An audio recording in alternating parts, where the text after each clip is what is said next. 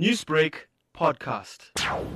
Well, I'm currently on the scene, and unfortunate news that all 6 people have been found aboard the vessel during the night. All 6 people have passed away due to the injuries sustained in this fire. I'm currently on the scene as investigators are still on the scene. I'm trying to piece together. As we speak, 6 people have lost their lives, but has the fire been contained? Yes, it has. The 6 people have lost their lives. The fire is out. Fire department worked through the night, and approximately 1 to 2 a.m. this morning, they actually found the bodies on board the vessel. Is it known how the fire started? Unknown at this stage, sir. Can you describe the nature of the ship itself? What vessel was it and what was its purpose? It's a fishing trawler that was actually being worked on mechanically, and unknown exactly what led up to the fire. Good morning. I am here.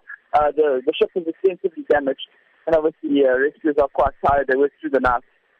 However, it's a sad outcome this morning. Newsbreak, Lotus FM, powered by SABC News.